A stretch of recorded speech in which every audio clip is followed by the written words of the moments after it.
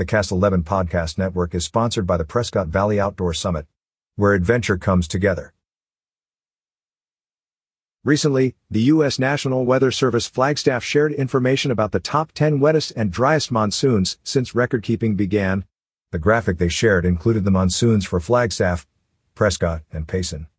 In Prescott, the wettest year was in 2014 with 18.23 inches, while the city's driest was 2020 with only 2.27 inches. Flagstaff reported 20 inches in 1986 as its wettest year, while 2020 it reported only 1.78 inches as its driest. Payson's wettest year was reported in 2021 and its driest in 1979 with only 2.9 inches.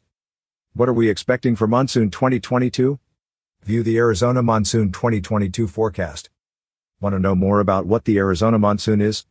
Learn all about Arizona monsoons and why we see the same dry and moisture patterns every year. Catch up with more local news stories on signalsaz.com.